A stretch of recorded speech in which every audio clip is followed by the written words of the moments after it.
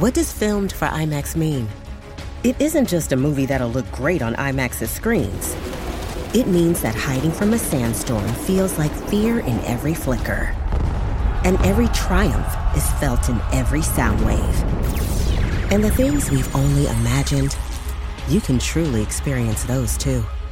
That's what filmed for IMAX means. Get tickets to experience Dune Part 2 now and IMAX's exclusive expanded aspect ratio. How do you feel great on vacation? Like really good? Easy. You go to Aruba. You'll spend your time relaxing on cool white sand beaches and floating in healing blue water. You'll immerse yourself in natural wonder and find your center on an island where things move at your speed. You won't just feel great, you'll feel relaxed, renewed, and ready for life. That's the Aruba effect. Plan your trip at Aruba.com.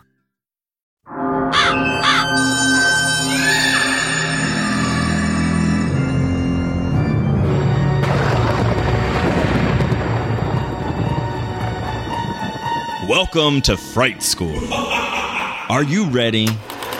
Class is in session.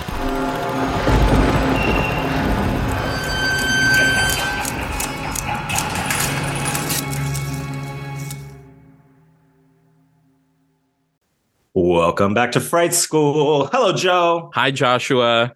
Oh, it's lovely to see you. Look at your face there, floating Above this car. Yes. In front of this car, really. Yes. Sorry for those who are just listening and not watching, but you could always subscribe to the Patreon and then boom, you could see our beautiful faces, especially mine today because I put a little makeup on, some like a silver kind of look to go with the titanium theme of the film that we'll be discussing in the second half. Which brings me to, we have a guest today. Joe, would you like to introduce the guest? Yes. Your friend? Yes, yay. I would. Folks, it is very... when I come out of the coffin as a horror fan, nothing gives me more joy than saying that and then afterwards meeting someone and them being like, I'm also a horror fan too. And I'm like, yes. And it gives me much pleasure to introduce my dear friend and fellow horror fan and activist, artist extraordinaire, Ben. Hello, Ben. Hello. Thank you, Joe and Joshua. I'm so glad to be here. Yay. Welcome. Artist, what kind of art do you do? What's your artistry? Graphic design. I also do some block printing, photography, and any kind of art. I try and do it. Yeah, I struggle with the term artist for myself, but I'm trying to embrace it as much as possible. But yeah. I really believe in exploring all facets of art. Although pottery, I have not been able to get into, but that's something. Yeah, you could do that as an aged artist. That could be the thing that you like retire to do. Nice. Like I'm going to retire and throw pots on a beach somewhere. I have no idea what I'm talking about. If that's a thing or not, I'm just going to make that up there. Welcome to the show. So glad. And I'm glad that Joe has introduced me to another awesome horror fan in the world. We love seeing that. Queer horror fans. We make the world go round, I believe. I'm pretty sure that's how. We really do. I think that's what is at the heart of the centrifugal force behind the Earth's rotation. What am I talking about? Joe, how did you all meet? Ben and Joe. Joe and Ben. I do some volunteering work on the side, and in addition to creating this content, and much to Joshua's chagrin when I have schedule conflicts and can't record. And one of the things that I was volunteering with, Ben was a part of, but we had previously both worked at the same place at the same time, but maybe we didn't know each other then. I don't think we knew each other then. No, yeah. I knew of you. Yes, and I knew of you. See, Look, our reputations, the siren call of queer horror hearts just wants us to know each other. And so now... that and Joe's personal ad on the bathroom stall wall. Not a personal ad. On all of them. It is a review, Joshua. It is a review. It's not an ad. Okay. That's on vangeeslist.com is my review. Glorious glory hole review. I love it. Vangee's List. Yes, Vangee's List. I love that. I think we should just propagate this. Go ahead. I think it's just called Banji now. Yeah. Yeah. Just Oh my gosh, that's amazing. All right. I'm glad that you're here. So yay. And I'm glad that Joe has another friend. That makes me very excited for Joe. I'm glad Joe has friends too. So Ben, Joe says that you're a lifelong fan of horror. So for you, what is it? Why horror? We like to ask people this question, and then we'll just sit here in silence while we try to figure it out. Of course. I think from the very beginning, it's always been about the strong female protagonist. In a way, I've always related to that. My favorite horror film is the original Scream. And since that Casey Becker death at the very beginning, like I was hooked, not to be, no pun intended. And then just seeing how I think horror films are able to uplift women in film, I've always loved that. I love that a lot of the jerk men usually end up dying. As somebody who is a small town queer person, I always felt like I was never that jock or that what have you. So I always got a little bit of satisfaction whenever they were terrorized or murdered. And the women looked fabulous doing it, who can run however many miles in a pair of heels. That I just loved all of that. I love that. So Scream, do you remember what age you were when you first saw Scream? Because that came out in 90. Is that right? I'm starting to get all my dates start to blur. But yeah, 96. Do you remember when you first saw it? Probably 12 or 13 is probably how old I was. Okay. I developed my love of horror quite young. I grew up watching also true crime. So my mother and I loved Dateline and 2020. And I still watch those to this day. So I don't know if she realized just how much she was getting me hooked on other people's trauma, but that's what ended up happening. I guess parents will do that.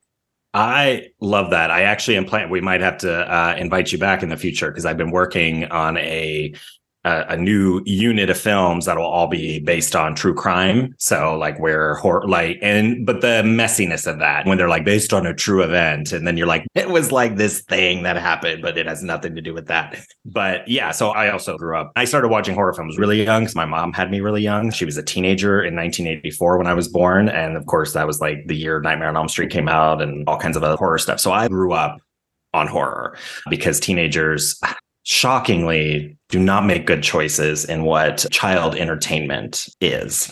So that's what I grew up on. And then also unsolved mysteries and things like that. So definitely I have truly been, I think from birth, like a horror hound fanatic. And I remember Scream. My mom actually went to the theater with a boyfriend to see Scream and then came back and was so excited for us all to see it.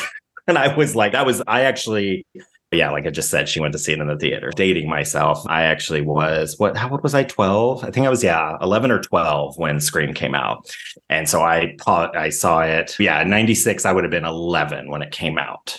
And then by the time it hit video, I would have been 12. So that's when I saw it. So see, look at that. We come to it around that age. Yeah. The other thing I will say is I feel like scary movies, horror films, they're so like drastically underrated by like the broad audience of folks. Like I feel like they're often aside or not taken seriously, and I personally hate that because I feel like they're able to tell stories in ways that are able to navigate all of these really heavy topics in ways that like mainstream films can't do. And yes, there is those like trashy horror films that I also love to watch, but I also think there's a lot of depth in how horror films are made and the stories they're trying to tell. I just think folks don't want to go that extra mile to put some thought into it like they do other movies that are either getting Oscars or Academy Awards or whatever. No, you're right. We've long talked about that on the show. There are always those like standouts like Carrie and The Exorcist, which have been at least recognized by the Academy, which no matter how you feel about it, obviously, I'm very dismissive of the Academy, but the standard by which we judge a lot of films, when people decide something is good enough, we look to see, was it nominated for an Academy Award? So horror is often locked out of that. Obviously, with most recently, I think Toni Collette's performance in Hereditary deserved an Oscar, at least a nom. I couldn't believe there was like nothing. But do you think that relationship has been changing? Because I feel like we're in this sort of, I have to let the cat in or they're just going to scream. I thought you were pausing for something very dramatic. I love No, it's I could hear the cat in the background yelling. But I just think that we're seeing a change. So what is that like for you as like a longtime horror fan, seeing sort of these new conversations in horror happening? What's that been like for you? It's been great. I think for me, I feel like it's challenging also directors, writers to also come up with more inventive stories to tell under the genre of horror. And that to me is Yeah. super exciting because I've just seen the stories just diversify so much. And I've loved it. I'm sad that I know so few friends that like horror movies. That's why I'm always glad to connect with somebody. That's why when Joe shared that he was a horror fan, I immediately gravitated towards him because yeah, there's not in the people I know, there's not a whole lot of folks that enjoy it. I'm usually the person that's going to the theater on my own to watch horror films because no one else will go with me. Oh, we'll have to see. At least I have Joe to drag along. It's like we have to. It's homework. But yeah, no, I get that. It's also interesting because what horror is as an umbrella term encapsulates a whole lot of genres. So people will be like, oh, I don't like horror. But then they're like, oh, I love The Silence of the Lambs, or I love this or that. And I'm like, that's a horror film. Like it's under the umbrella. Like it might be a thriller or psychological thriller or something, but it's still like at its heart, like a horror film. It's getting into these existential conversations or meditations on violence or whatever. Mm-hmm. So it still connects to horror. So I think a lot of people are horror fans without realizing it because they think blood, gore, horror. Everything else they try to paint over with some sort of elevated branding. I'm just like, no, that's horror. Were you like afraid? Were you put in a position of being afraid? Or did something happen that is scary to the characters that you wouldn't want to be in? Then it's touching at something. So I think that's the other thing that these newer conversations around horror are finally bringing. Just understanding that it's a lot broader, a lot deeper than people want to think. I always have... What was the last great horror? Go ahead, Jeff. I was going to say, I always have this conversation with my mom because there are movies that I sincerely think that she would enjoy based off, but she's someone who likes a true crime. Her and my dad watch a lot of their Law and Order SVU people, every manifestation of Chicago public services, whether it's fire or medical or law or whatever. And sometimes I just reflect back to her and I'm like, you like The Silence of the Lambs, you've watched that, you like a true crime type thing. And it's all, like you said, it's adjacent, it touches it. And I think like when you put the green horror sticker on a movie or on anything, they immediately go to the most severe type of thing that they can think of, that their imagination lets them think about. When in actuality, it's very vast and it's very nuanced, and it can be we did a whole thing last year on gateway horror, like horror for kids. Like that's all stuff that is like falls under the realm of it, but it's not like it's not intensely traumatizing. And there are Disney movies where things that happen in it are just the same amount of trauma that happens in kid horror movies. So it's interesting to be at this place. And especially, I think, Ben, you may have had a similar experience where I want to share this with another person and I cannot share this with another person because most of the people in my life that are not Joshua, which is most of the people in his life. Yes, which most of the people in my life. They happen to not be me. That's delightful. Go ahead. Yes, sorry. This world cannot take more than one of you. Just throwing that out there. But I want to share it with people in my life who I think would appreciate it. As I say this all the time about Midnight Mass. Midnight Mass on Netflix, I loved as a person who grew up Catholic, as someone who really appreciates the nuance of what they're trying to, the overall story they were trying to tell with that series. I wanted to share it. It was one of the most beautiful things that I had ever seen on television. And no one would watch it because it is under the horror genre. And yeah, towards the end, it gets really bloody and really violent. But everything leading up to that, it's like it really is truly the climax. And I've heard this be used before to describe television like that. The rubber band snap, right? You pull the rubber band back, and then when you let it go, there's a certain point where it's the snap. That's like the penultimate episode of Beef recently. Midnight Mass, it's like the second to last episode where everything comes to a point where it cannot be stopped, and now we're on a different trajectory. And I love that. And no one's wanted to go on that journey with me. So I hear you, Ben. And that's why I always say it in the spaces in which I am. It's if I feel like this is like it, I feel like coming out of the coffin, as I said, it's one of those things where I do this because I know that other people who feel similarly and then are going to, yes, I can mention that in a professional way. And then it's also a nice way to talk about, to see if there's people who to challenge, why horror? And I'm like, because here's all these things, and we can talk about this and invasion anxiety from the 1960s. And here's my podcast. Listen to my podcast. There we go. I love that. Something along the same vein as that, Joe, is my husband has never seen any of Jordan Peele movies. And I'm just like, as somebody who he is very into like racial justice, delving into topics that some of those movies explore, but I think he very much writes it off as horror and just doesn't engage. And that's one of the, just any of those movies are things that I would want to talk to him about and dissect just so much of the themes in those movies. So the fact that I can't do that, it just, it blows my mind. Yeah, that's very unfortunate because it's such a big part of the cultural conversation about, so you have this sort of racial violence happening. You have these conversations about racial injustice. And then one of the biggest films of that year, the horror films, Get Out, is having a very immediate conversation about it. And in a way that other film can't, because other types of film either wait or they're just not made so immediately like horror is. And when Get Out, beyond that, is having a really great conversation about like liberal racism, about internalized or inclusionary racism. So it's oh man, yeah, I feel for you, because that would be a great conversation to have with somebody who's doing that kind of work, to see something, a cultural artifact, immediately engaging in this conversation. But I don't know. It's also at times depressing too, because you're like, we're all aware and we're having this big conversation, this huge movie that's engaging with this stuff, but things are slow changing. I don't know. I go back. I could see both ends of that spectrum. But sorry, Joe, what were you going to say? I was just going to say, from what I know of your husband, it shocks me a little bit because I feel like he would love it. I feel like he would love it. And I feel like it would just bring you two closer, because it'd be like, yeah, remember? Yep. Seen that. And which is so what horror does, brings us closer. It brings us closer. It brings us closer together. Yeah. But Get Out specifically, like when we were all locked away in 2020, and the racial uprising and calls for, and all of that was happening in June.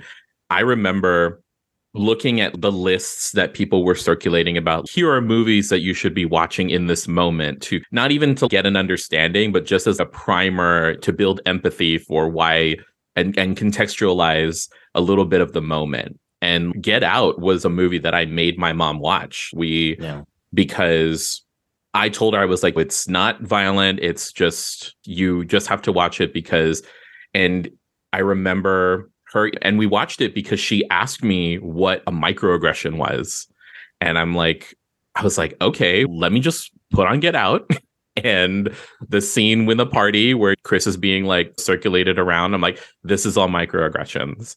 And that opened up a really great conversation, because she is a woman who she was a retired forensic scientist. So she worked in law enforcement essentially, but it's also different because of culturally where we were from. She did that on Guam as opposed to here, and having these really deep conversations about the state of policing, and especially in like America and the mainland, and her trying to like actively reconcile her experience of the people that she worked with and what policing meant at the time on Guam with her, and her being a part of that. And then the experience of like people and watching the news and what that's all about here, and trying to see her actively reconciling that, which like, that's the other thing about like horror, right? Is that it will affect you because it's not real, and because you can turn the dial up to 11 to 20 in terms of just like the film that we're discussing today. Like, it's things that just could not happen that are, or well, in case of Get Out, definitely do happen, just contextualized in a different way. And you can have that discussion. Yeah. I look forward to the day when your husband watches Get Out, because I think that it'll, I just want to be there and hear about it. We should we'll host a get together and just be like, oh, what's playing? It looks like we're all watching this. Before we take a quick break and move on to discussing Titane, curious, what was the last really good horror film that you saw that you just loved? Evil Dead Rising was, didn't watch it in theaters because, again, I didn't have anyone to go with. So I ended up watching it with my best friend, who's also a huge fan of horror.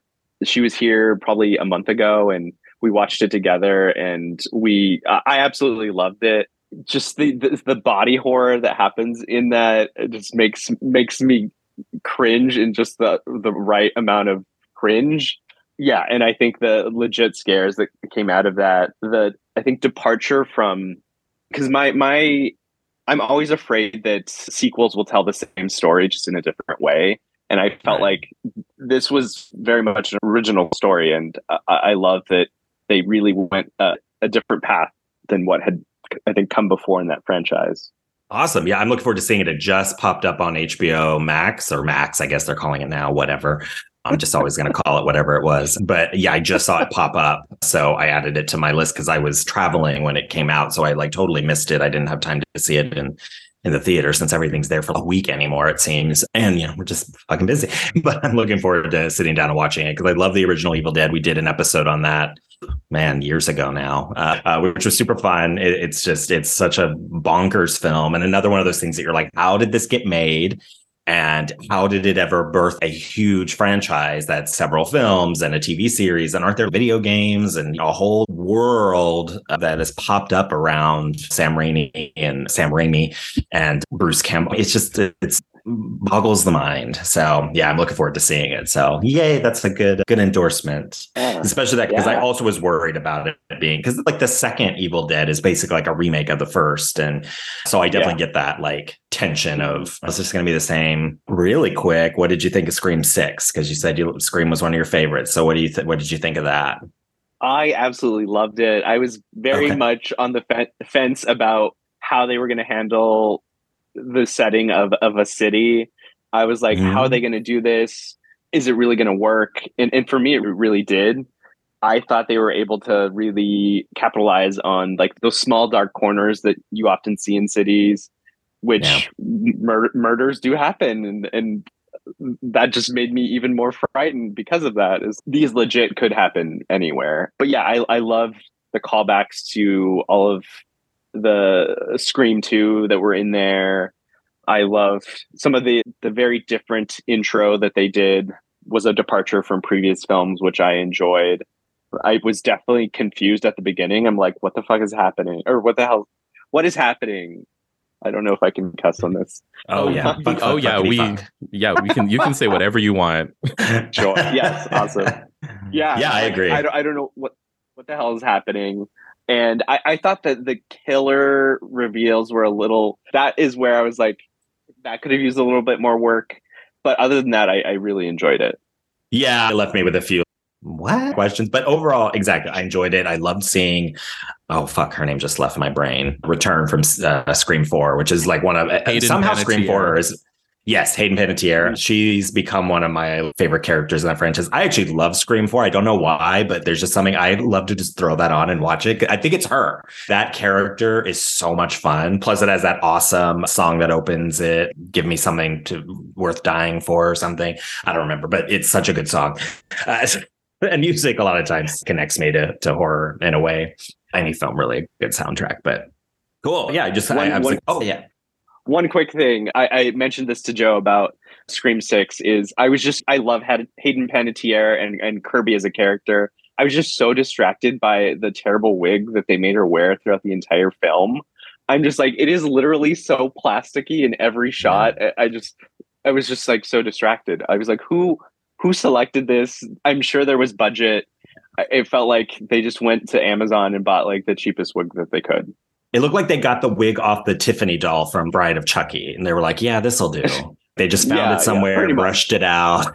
But I was like, I don't know. But I was just happy to see her. So I was just like, okay, I have to just let it go. We all I have just barely recovered from Scream 3's Gale Bang, and then they do that to us. And I'm just like, listen, they're trying to traumatize us in lots of ways. Traumatize the gays and the theys and all of the colors of the rainbow.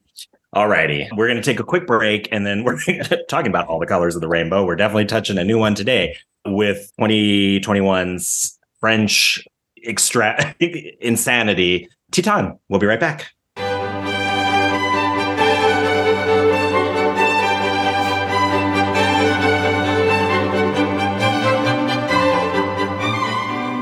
Oh, hello there. I didn't see you come in. I'm Shane O'Hare of the Geekscape Games Podcast, the #1 video game podcast on the Geekscape.network. Join myself, Derek Krenevelt, and a guest every fortnight as we discuss video game news, video game reviews, and dissections.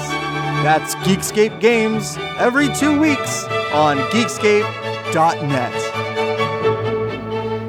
Welcome back. So, continuing our dive into more queer cinema and following up from last week's French horror film, Stranger by the Lake, why not talk about another insane French film? Which is this becoming like a what do you call it? A tradition now? Because last year we did Knife Plus Heart for a queer film, and that's horror, right? Didn't we do that around?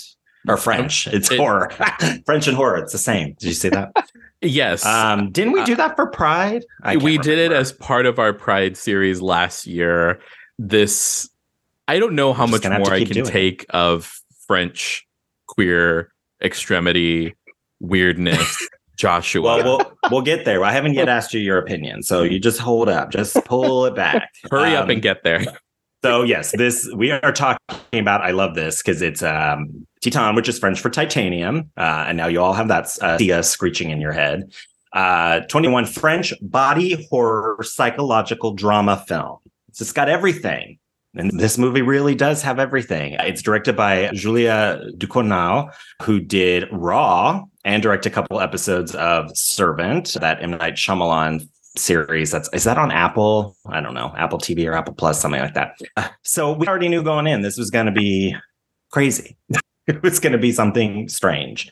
So let's see. We got a few things that we can read about here before we get into Joe's thoughts. So this is a film about a woman. This is from Sex Drive.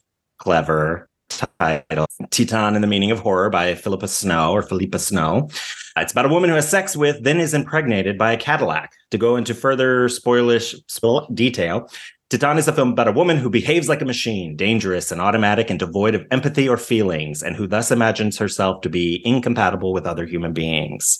Yeah, I think that's a pretty good start. And then let's see. What's the other thing I wanted to say?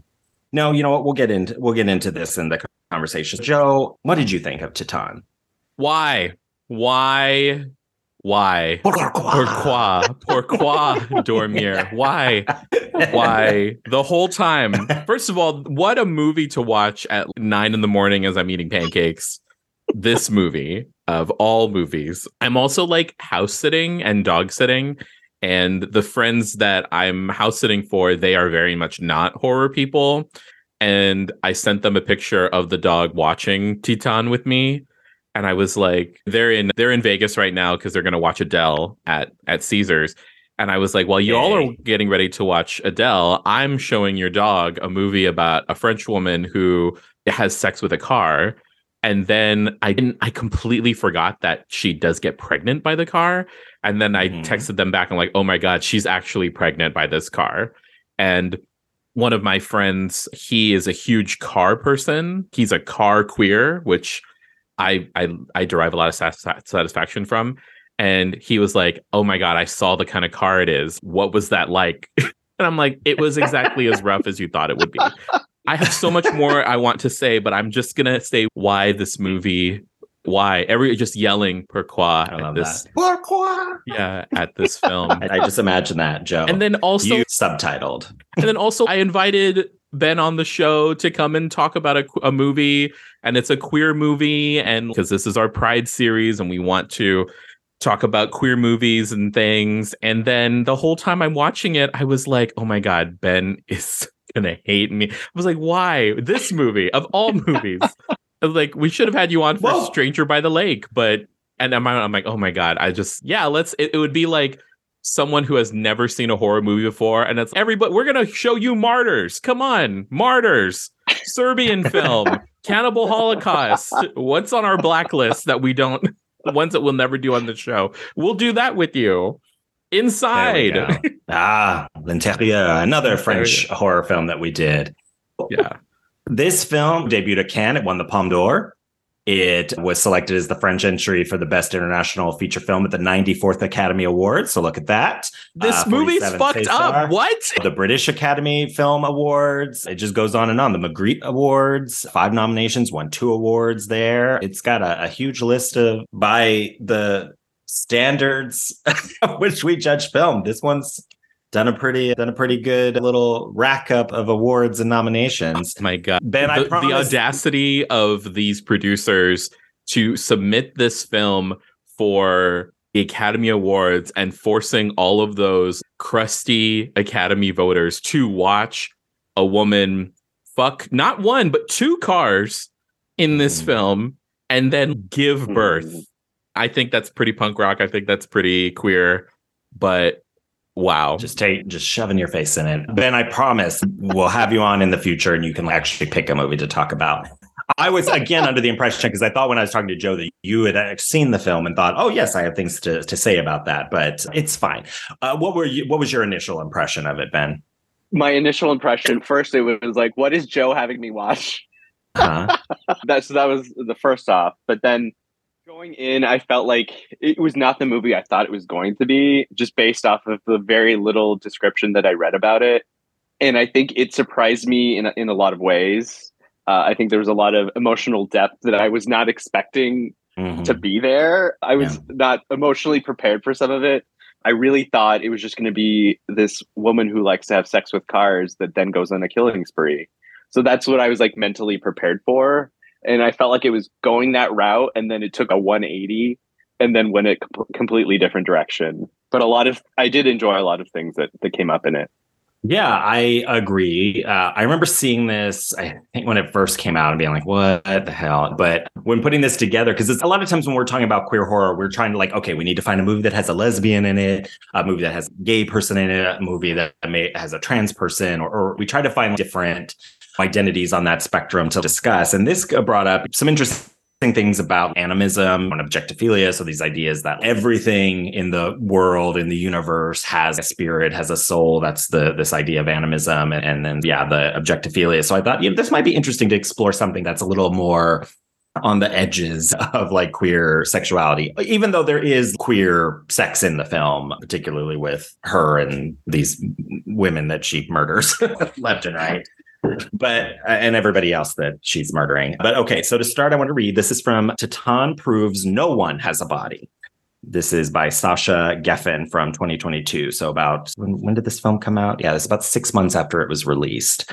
Julia Ducournau's film Titane begins by reminding us of the rules. We're at a car show where everyone is in their expected place. Our protagonist Alexia rides essentially atop the hood of a Flame Street Cadillac while men stand around gawking in appreciation. The scene and its lines of power are stable, familiar, but almost immediately Ducournau begins to rebel. These are the first of many blooms in the garden of inversions that is Titane, an absurd feat of body horror and surreal comedy that upends conventional notions of gender by turning our own expectations against us. She invokes tropes of trans storytelling only to expose them as such. And then this kind of, for instance, binding her breasts with ace bandages is a classic device of ad hoc transmasculinity. Many filmic depictions of trans and gender nonconforming characters are saturated either disgust or pity. Horror movies in particular tend to task gender rebellious bodies with containing the world's chaos, shoring up violent deviations from binary gender in order to frame the gendered system itself as natural, good, and inevitable, the safe haven that the nightmare underscores. I think that's probably enough to toss out there at first to discuss in the film. What do we think of that?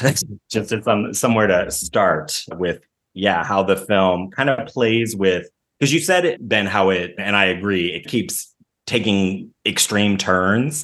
So we think we're familiar with this kind of thing, like where this is going. Oh, she's like a serial killer, so we're just going to follow her on the run as she like murders people, and this will inevitably end how we would assume these kinds of films would end. It just happens to, she, instead of having a hostage with her, she's got her like car that she's in love with or something. Is her Clyde or her Bonnie, maybe, depending on how we're going to view Alexia's gender in the film. Because that obviously there's some stuff in there too to question. But yeah, let's just start there. Joe, your face. I just noticed you have a Fright School t-shirt on. We appreciate that. That's awesome. Sorry, go ahead. Yes. Yeah, I love the merch. Thank you for selling it. I know that I just said a whole bunch of crazy stuff, but it's stuff that I agree with. I think there's something really interesting happening in this about gender and body affirmation. Agreed. And I wouldn't even know the entire time. By the end of the film, I'm like, I don't really know how Alexia identifies, because I'm not exactly sure that she identifies as a woman. I just get that feeling that her body is, or their body is literally just a body. And I felt, and for me, seeing them then bind their breasts, I immediately evoked like the transness and the trans experience. And for me, it made me really reflect on the fact that if, say, conservatives think that people are doing this just for funsies, binding your body is not comfortable. You really want to have to do it and really want to believe that, or really want to know that is who you are for that, for you to make that work. To think that it is something that's just fun and that people just do. This film really shows that it is not a comfortable experience. She was posing as she was trying to pretend to be this other person who is, you see her pain both with the pregnancy and with the binding. Like, it is not a great experience for her. Yeah, I agree. That was really interesting to show, like, because she's wearing these bandages for so long, but they're all these like marks on her body. And obviously, like, her body's also growing and changing with this Cadillac baby that she's carrying, or whatever it is, as the movie progresses. Because we're not sure. We're not like, what is going to happen? She's leaking motor oil out of her breasts and out of her vagina and all over the place. So it's, yeah. There was something in that article I mentioned earlier where it was like, it flirts with transmasculine iconography when Alexia is in disguise as Adrian. So Adrian is, listener, hopefully you've watched the movie just so that you can have this experience with us. But in the film, Alexia, after murdering a bunch of people, she has to go on the run because they know who she is. So she hides herself as Adrian. She disguises herself as this boy that's been missing for 10 years and pretends to be like, oh, I'm here, and meets up with the father of this boy, and who accepts him as his son. But since Alexia does not actually identify as male, and since the transformation has more to do with convenience than with need, it does not seem to work as an explicit allegory on this front. Arguably, in aligning herself with coldness and machinery and violence, Alexia distanced herself from what we are typically perceived as feminine traits, or what we particularly perceive as feminine traits. Yeah, so I think that's actually more, that part of it makes sense as this non-binary, this gender play, than the hiding as Adrian, because that is more for self-preservation. No, but in a way, and I say this as someone who identifies as cis masculine, and what I'm about to say, I just want to preface that, but in a way, isn't the practice of binding, because it's a person who does that practice, it's a way to affirm themselves and to affirm the identity that they hold. So in a way, it's almost a type of self-preservation as well, right? Because it's self-preservation in a way that it allows them to express and move through the world as they want to be perceived, and in a way that feels comfortable in terms of the outside gaze, and not physically comfortable, but necessary to preserve a emotional, psychological type of comfort. And I say that because, again, I don't know anybody who has engaged in that practice, and I'm curious as to an actual person who binds and has comes from a trans lived experience. What if that is anywhere, if I'm on the right track in any way, shape, or form? But from what I know of just queerness in general, is that oftentimes people are to live, if people, especially the most femme among us, are choosing authenticity over emotional safety. And in this way, she is choosing to do this to provide physical safety because she's hiding from the police. And yeah, I'm really hoping that I'm trying to get on somewhere there, but I just think it's so interesting that you said that, Joshua, because I was like, maybe there is still some safety there. This movie, again, I was also prepared, actually very similarly, Ben, to you. I was prepared for a woman who likes to have sex with cars or has like this affiliation towards cars and then just goes on a killing spree and all of that stuff. I was not prepared for now she's this fire captain's son and the whole movie. But in this, what I'm sussing out in our conversation is that in this movie, the gender of Alexia is irrelevant because it's irrelevant in the sense that even towards the end of the film, the captain's wife comes and finds out that, oh, that's definitely not her son. The captain himself finds out this is definitely, and it's like, what does he say? He's, no matter who you are, you will always be my son. And it's just the gender of Alexia becomes irrelevant and she exists or they exist as like this, as a person who is like, who is independent from that and no one thinks about their gender, which like must be such an interesting thing, especially for folks for folks where as queer people where like gender matters a lot to other people sometimes and to us it matters. Everyone has their own relationship with it, but to now have characters in the second half of the film where they don't care. They're willing to believe, quote unquote, the lie or the reality in which that they are presented. I don't want to say it's the lie, but it's the reality in which they're being presented. It's, I don't care who you are, just take care of him. And it's, I don't care who you are, like, you're still my son because of let me take care of you. Exactly. Let me take care of you. But it's just, it's an identity independent of gender where they are just needing to take care of each other, which is fascinating and like very queer, like a very queer concept. We don't care about gender. We just care that we take care of you and you take care of us. I can't believe I just came up with that for this movie because they had me. I was ready to go on the ride. And then all of a sudden she's leaking motor oil. I'm like, leaking motor oil. And just the things that happen in this film. Also, the queerness of the captain dancing to She's Not There by the Zombies, which, like, again, another gender thing, right? She's not there. And then he's just very queerly dancing, and all of the scenes of the firehouse firemen dancing, like shirtless and like engaging in this part. I was like, what? This is gay. Like, this movie is queer, but these scenes are gay. Like, what the fuck is happening? Ben, say more. No, and I totally agree with you. And I think it's not until Alexia at the like very end, I think, goes just beyond what's acceptable in terms of how you're displaying masculinity when she's dancing very how we would think, yes. And that's where they draw the line. But up until that point, they're like dancing with each other, shirtless and very close to each other, all sweaty. I enjoyed watching that part of it. But yeah, the entire time I was like, this is very gay and I'm here for it. I wish they would be here for it. I felt like everyone's sexuality was in question, honestly. And it for me, it reaffirmed like that sexuality can be fluid. That's what I was getting in that latter half of the film is I'm not really sure. I feel like anyone could get with anyone at this point. Yes, there's a literal and figurative in the film. Joe, to one of your points, I really like this too, is like in the film, de Cornell primes us again using these trans tropes, primes us for a scene of abject revelation and horrified rejection. So we keep waiting for that to happen.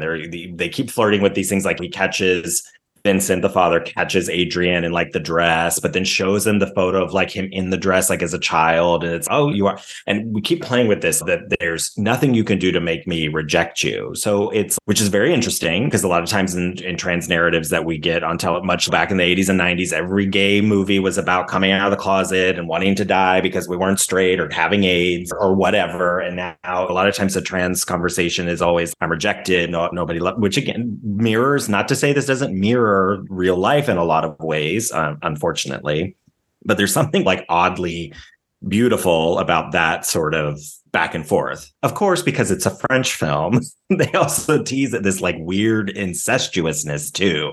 So there are like scenes like where they're dancing that's really odd. I don't know if you follow that. What's her name? Tati McLeod on TikTok or Instagram. She's this French. She's the one, Joe. I posted her thing at French Woman Goes to Coachella, and I was like, she's me. She had a great TikTok like skit or whatever the children call them, where it's her as a French filmmaker talking with an American film like when you're in development like that, and they're like going back like and a forth, and she's like, a producer or somebody who's helps develop ideas. And they're like going back and forth, and she's like, so I've written this film and it's about a woman who's like in a bad part of her life. And it's like, great, we love that. And now she meets a man and they have a passionate love affair. And she's, oh yeah, the American's like, this is so great. Sex, we love that. And she's, yes. But then she finds out the man is her father. Wait, what? Go back. Passionate love affair. No, the other thing. The dad, oh, she could be her brother. No, can we not have any incest? I thought you said you like French film. And I was thinking about that while watching this, because I'm like, this is what we're talking about. You take this to freaking somebody at like Warner Brothers, they're going to be like, what? You want to make a movie about, huh? This is going to go through a lot of rewrites before it gets an American remake. But yep. Anyways, what was my point? The incestuous, like they're just weird, like stuff. It's just this whole movie is filled with just French weirdness, which I'm here for. Okay, so what was the other thing? There was a couple other things to chat about. One thing that I did write down too is the father, he's taking some kind of steroid that, again, affirms his own gender. So there's all these other conversations about gender in the film that are even just about her that, again, I think is actually really smart for where we're at now in the conversation, because you have all these cis asshole jerk faces trying to take the rights away from trans people to affirm their gender. But you affirm your gender in a million ways. You have surgeries to correct things that you want. You take certain medications and hormones and all of these different things to affirm your gender. So why is this when we want to extend it? So I also think that's an interesting conversation that's being had here about the way the body changes and like turns against us in ways as we age. I don't know. Throwing that out there for you. If we had thoughts on that. I think in the article I really love is that the imagery reframes tropes of transphobic cinema to illuminate the monstrosity of all gendered bodies, cis or otherwise. She suggests that transness is not a contained error within an otherwise pristine system, but the key to understanding what it means to have a body in the first place. All humans twist disobedient flesh into communicative social forms. Everyone falls short of gender's fragile scaffolding in life, and everyone ultimately denatures into entropy through death. These failures and collapses don't indicate a deficiency in humanity. They are central to what it means to be human. In Titane, they're a transgender body because there's no such thing as a cisgender body. And then further, there was a remark on monstrosity that I really liked. Sorry, I don't know where it went. I can't remember what article it's from, but I really like that too. It was like, monstrosity for me is always positive. This is from her. Oh, yes. So to get to what I was talking about earlier, I think before we started recording, from an interview with Eric Cohn in IndieWire. So this is from an interview with Julia Ducournau, the writer and director, because he asked her about what the idea to get knocked up by a car. And she said, that comes from my will to build my movie around the birth of a new world. I usually have the end in my head and then work from that. I wanted to create a new world that was the equivalent of the birth of the Titans after Uranus and Gaia made it. The sky and the earth. That's where it comes from. The idea was to create a new humanity that is strong because it's monstrous and not the other way around. Monstrosity for me is always positive. It's about debunking all the normative ways of society and social life. This was the case with Raw as well. Her monstrosity had her emancipated. So I thought, how can this happen? And that led me to the car and to this film. But I really like that because, again, I do think there's something about our bodies rebel against us in a lot of ways as we age and we change, and especially hormonally. All these different things happen to men and women. And there's all these ways that we try to preserve our youth or our strength or our femininity or masculinity, whatever it is. And I really also like that idea of, monstrosity, that we're all, like the body is a monstrous place as it turns against us. And I don't know. I like that. And this is a film that's very much a body horror film. So something has happened in her that she doesn't quite understand. They don't quite understand, however we want to think of Alexia. Yeah. For me, I felt like it really normalized body dysmorphia. I felt like those two especially were like really experiencing it, of this internal critic that they had and shame that they had about their bodies. It was just so amplified, and also made me, as somebody who is non-binary, I related to, I at times don't know like how I feel about my body. And I felt like that really came through with those two characters, where it's like you're having these conversations with yourself in the bathroom, looking at yourself, really wondering, is this the body that I want to have? Am I happy with it? Those conversations I felt like were very real in both of those characters. Yeah, absolutely. Yeah. And it added this really human element to this film that is inhumane. In a way, you're dealing with these just inhuman body of her, of her changing. But yeah, countered with just interesting displays of masculinity and trying to hold on to, wanting our body to be what we remembered it was, or preserving it in some way. Trying to, a lot of times body dysmorphia, like we want to get people to a feeling of like neutrality, like body neutrality, or like self-compassion. I'm not one for like body positivity or like self-love, because for some of us, we just can't, if we just get to a place to not actively hate ourselves, that's a win. But so I think it brings up, I thought the same watching him stand in front of the mirror and inject himself, Vincent. Yeah, I'm feeling the same of being in that position before. Okay, let's see, what else? I like the conversation about a future, like the filmmaker talking about seeing a new future, because one thing that I did think about as this, especially reflecting on the film after seeing it, is the idea of the futurist art movement. And the futurist art movement, which came out in the early 20th century, it was pre-World War II, but came out from Italy. It has its political complexity, because a lot of futurists, especially Italian futurists, were nationalists and fascists.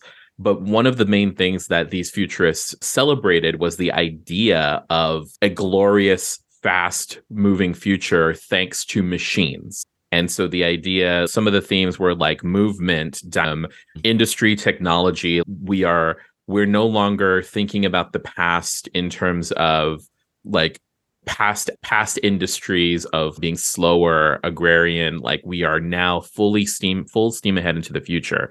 And so it was interesting that you mentioned that in the article, because I was already thinking about that. And so I'm like, it's also a very interesting and futurist concept to have a woman or a person basically give birth to the next phase of human evolution. It seems that the filmmaker is talking about.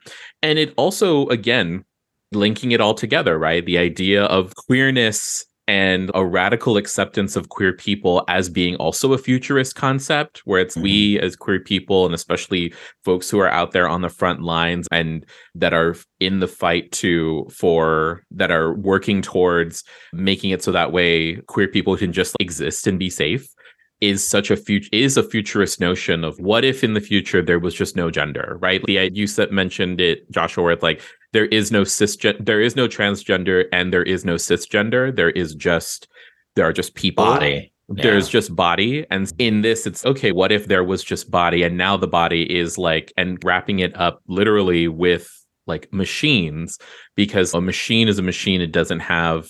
It's devoid of gender. It is just a thing. Even though it is like a classically masculine object, we see that it's also been queered up with Alexia's appreciation of it and ultimately her sexual desire toward it. So what if like futurism, but it's a queer futurist where its gender is irrelevant and all you have is your body and you can just do what you like with your body and people will accept you for it. Yeah, that would be nice.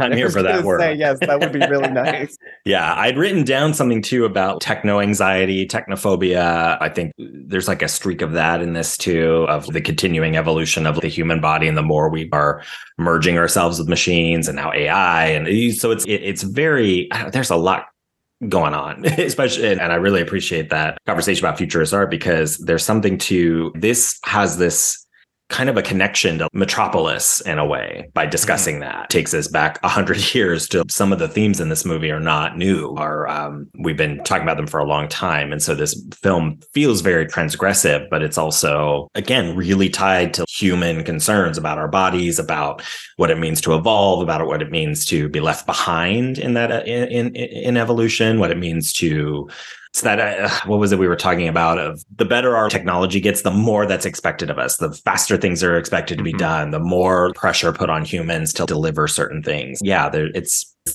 I was not expecting to get into this deep of a conversation when I chose this, but as I started researching, I'm like, wow, there's a lot to discuss. It's not just somebody having sex with a car. There's a lot of layers to it. Yeah, for sure. I wanted to read this last little piece. Was there any other final thoughts before we wrap up, though? Any other stray? I think I got to like everything on my list, which is actually a miracle. Oh, family is what you make of it. I did write that down. God, not a queer chosen family comment from Joshua. Oh my gosh. It really is. There's like a moment of that. When like Vincent taking on her like car baby and he pledges to like take care of it. I don't know. It's lovely. He's getting what he wanted, like another chance at raising a child. Yeah, but any other stray thoughts?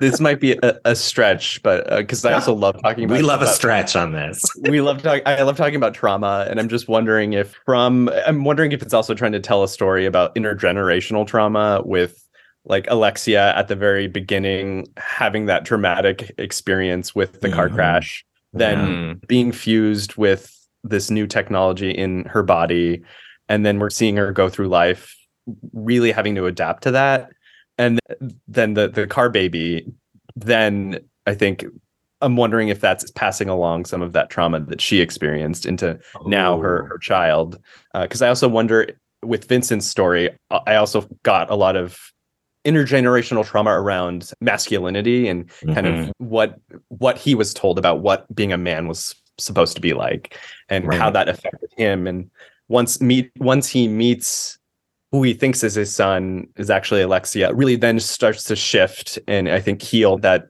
repressed trauma that he did have.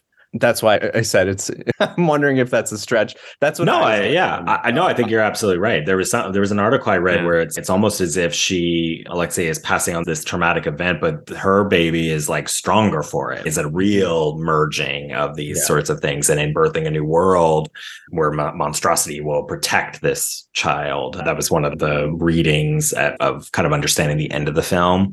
So no, I don't think you're off at all on that. Joe, what were you going to say? I was going to say the baby itself has a titanium spine. You can see it. So it's reinforced with the strongest metal. So it will give it that. And then I love, Ben, how you brought in the father, Vincent's, his own struggle with, or him using steroids, and then also at the same time being affirming of his son, especially the moment where Vincent catches Alexia as Adrian with the dress. It's just, no, I'm not going to actively taking a step being like, I'm going to affirm your identity in a way that my identity was never affirmed for me, and now I'm trapped by I can say this and feel seen, and everyone will understand masculinity is a prison, right? And so he is now trapped in masculinity in a way that like he now has his son back and is seeing, oh, they are still who I remember them to be. They are not trapped by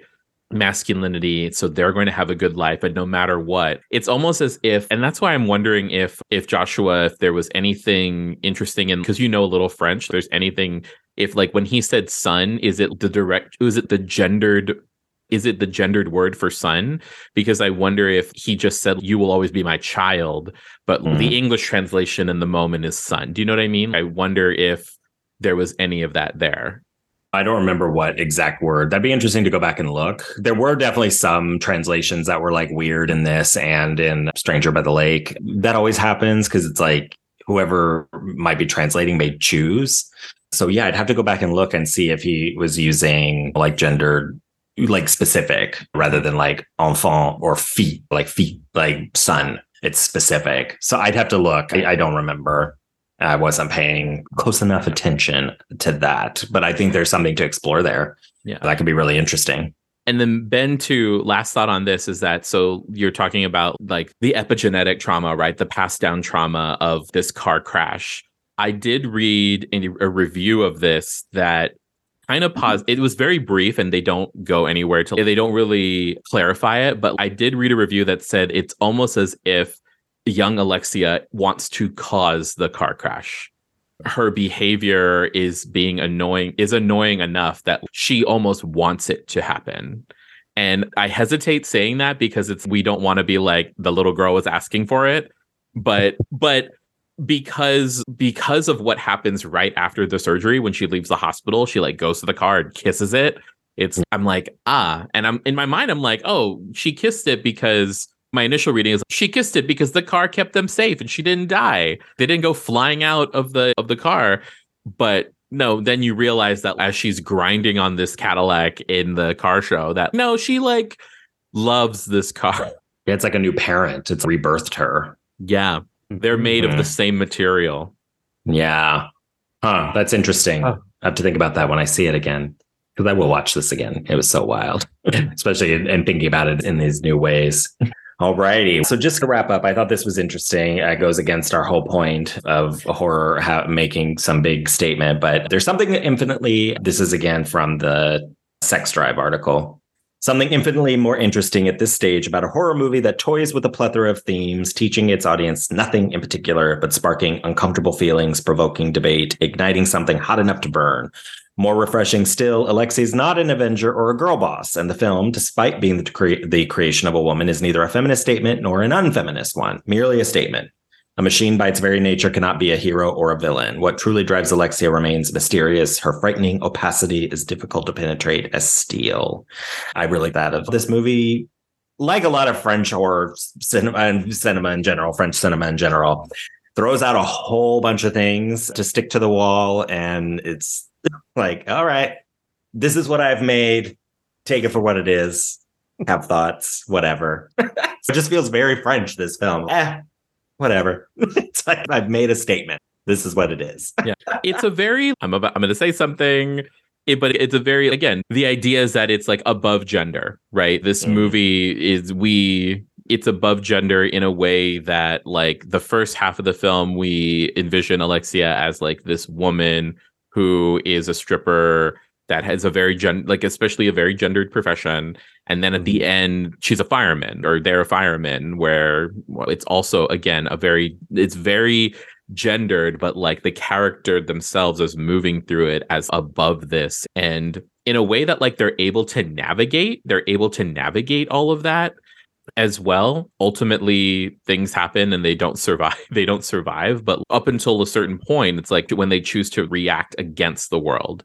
And that's what happens. And then dealing with those repercussions. So I love the idea that I think that I would be curious to see what a cis heterosexual person thinks of this movie, because even though it was like wild just because of the car sex and the baby, and just that alone, I was willing to accept everything else. I'm like, yes, perfect. Hair caught in a nipple ring and then licking all of that.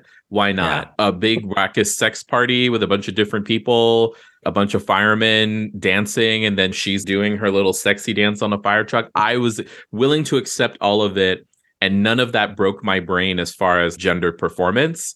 But I also exist as a queer person and understand that gender is a construct and people make of it what it is that they want to make of it for themselves. So I'm curious, like, as a cis het watcher of this, and I don't mean that in a slur.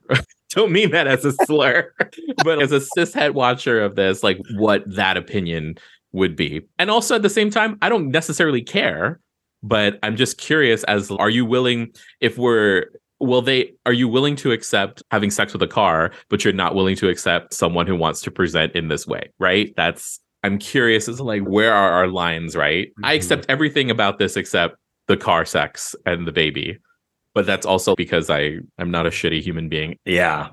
That's, again, it gives a lot to think about. And we're going to have to do a part 2 of this episode if this continues. So we have to just wrap it up and say that, it brings up a lot of thoughts. If you are a cis het person who happens to have accidentally stumbled across this show, share your thoughts. Tell us what you think. Ben, thank you so much for taking time out of your day to spend time talking about this insane film with us. And we hope you'll come back and talk about something else and see if we can find something even wilder. Thank you so much. I think in this discussion, I just realized how much I did enjoy watching it. It was bonkers, but I think there was a lot of things I connected to in the film. Super glad that I'm on this podcast so that I could watch it and then discuss it with you all. Yeah, it was super fun. Joe, you going to watch this again? No. No. All right. I don't need to watch this again. I would rather be in a corner watching people watch this. Yes. So if that's the loophole where I would watch it again, then yes. But I would rather just put my chair like against a room full of people, especially non-horror fans. That would be fun. Yeah, I'm here for that. All right. You know where to find us. We're at all the things at Fright School. Please share us with your friends, especially this bonkers conversation. What was it again? Complètement dingue. Fucking crazy, batshit crazy movie. We love that, especially when it's in French. Joe, Ben, good night.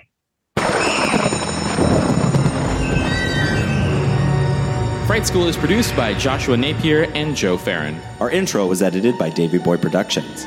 Our logo was designed by Jamie Channel Guzman. Episodes are edited and engineered by Joe Farron. Fright School is produced in terrifyingly beautiful San Diego, California.